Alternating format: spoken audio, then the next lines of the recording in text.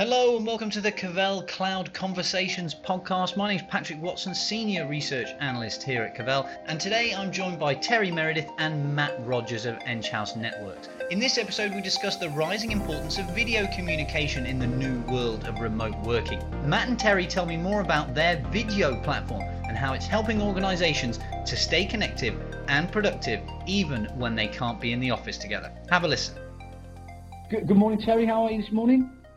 Good, thank you, Patrick. And you? Yes, very well, thanks. And Matt Rogers joining us as well. Matt, how are you doing? Hi, good morning, Patrick. Yes, very well, thanks. Excellent. So I was really, thank you both for joining me on the podcast today. I really wanted to talk to you as one thing that we've seen at Cavell Group is a real rise in demand for video services, both from the enterprise, but also through to their cloud communication service providers who need to be able to provide a really top-notch video solution. And the reason we found this is since 2020 has been a strange year and we've had the real rise of remote working, which has partly been enforced by COVID and the ongoing crisis there. And we've got some stats from our recent enterprise report where we spoke to over 2,000 enterprises, businesses globally about remote working. And we found some really interesting things which we might well have expected and some which we wouldn't have expected. Firstly, the amount of remote working has risen dramatically. In 2019, 80% of companies had less than half of their workforces working remotely. As you might expect, in 2020, only 59% of enterprises had under half their workforces working remotely. And one thing I found particularly interesting, in large businesses, so if we're looking at enterprises of over 250 seats, in 2019, 9% of those businesses had no remote workers at all. So nearly a tenth of all large businesses have no remote workers. That's plummeted to only 2% in 2020, obviously caused by the COVID crisis. And one technology that we've seen as a real tool for enabling remote workforces to effectively function together is video technology. We've seen a real rise in the uptake of video solutions and the usage of video conferencing. In fact, we've seen that slightly change across different businesses, but we've seen enterprise adoption of video conferencing up 60% in 2020. So I wanted to hear a bit more about the video platform that you guys obviously specialize in. Have you seen a big increase in demand for video and video services specifically? Yeah, without a doubt. I think, Patrick, if you look at where we're actually focusing our efforts, really are in that service provider space. And as you say, it's driven by the enterprise demand for more collaboration, particularly video collaboration.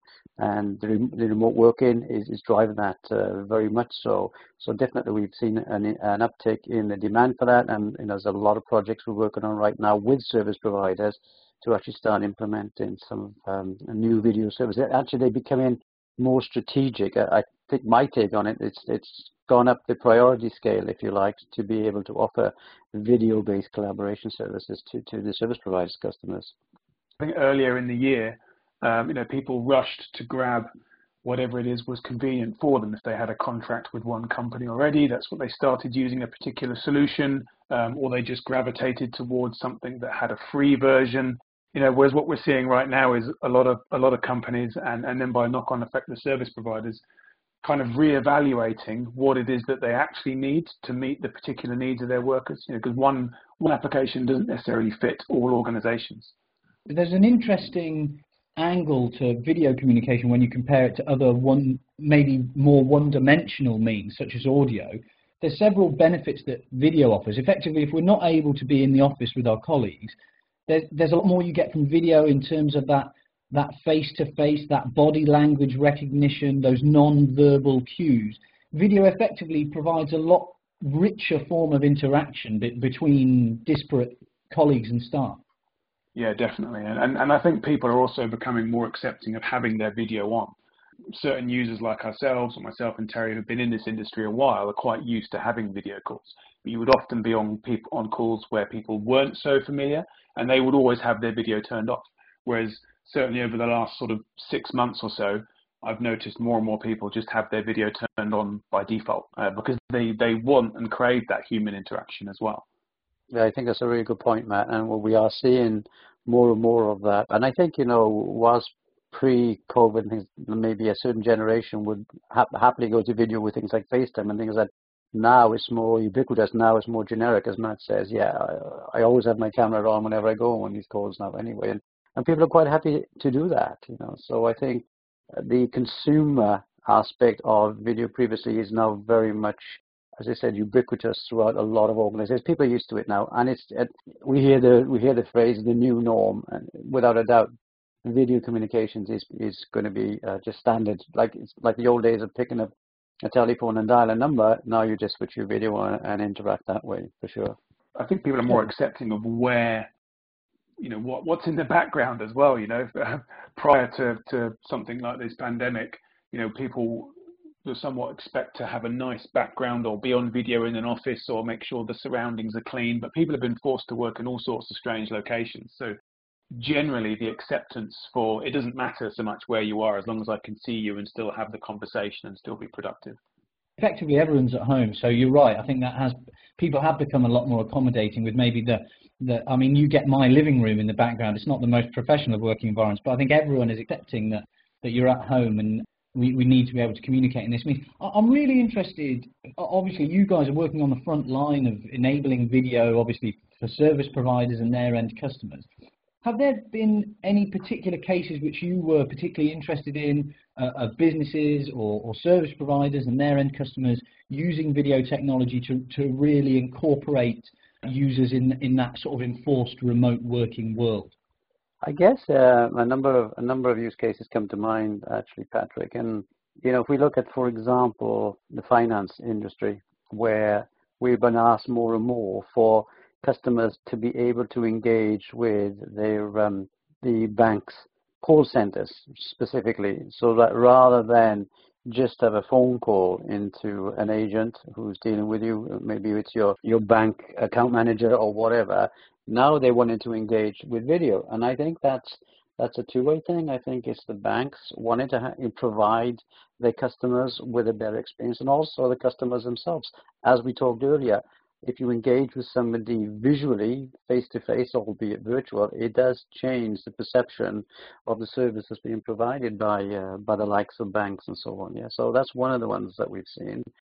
But also one of the areas that, let's call it remote working. It's not so much remote working, but remote learning is in the education sector. We're seeing an awful lot of that right now, as in certain areas of the world as well, where teachers are looking to be able to have, maybe through rotas, where they might have 10 students actually in the class and maybe another 20 virtually coming in on a room system and things like that. So there's definitely that area as well that we've seen is actually taking an increase in demand as well. So we've got a number of those projects that we're talking to. And I think the third one, and we saw this in the early days of COVID in video itself, was a huge rise in the demand within the telehealth environment.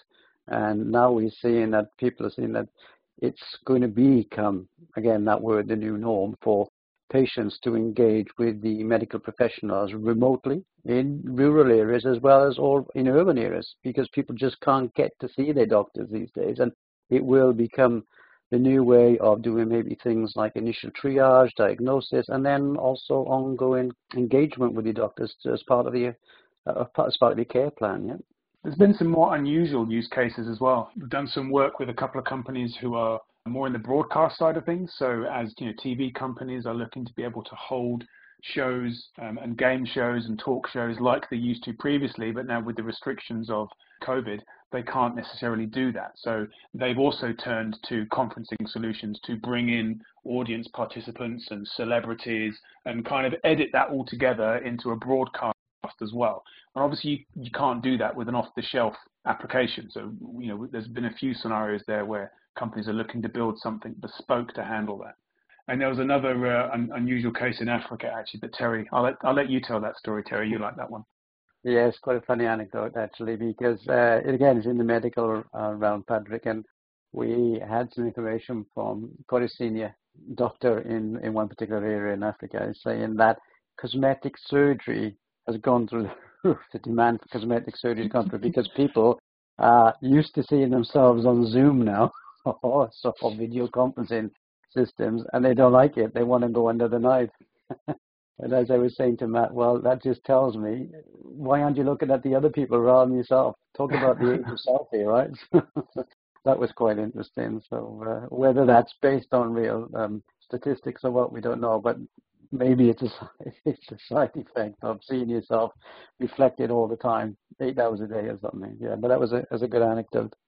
No, that's really interesting, actually. And I suppose the sort of first few cases you talked about were that, especially so if you say, if we put the potential cosmetic implications to one side, if you talk about telehealth and education, the benefits of video are huge, aren't they? Because, I mean, in an educational environment, from a teacher or a lecturer's perspective, you want to be able to see your audience, really. You want to know what level of engagement you're getting from your students. And video is really the only medium that you're going to be able to achieve that with.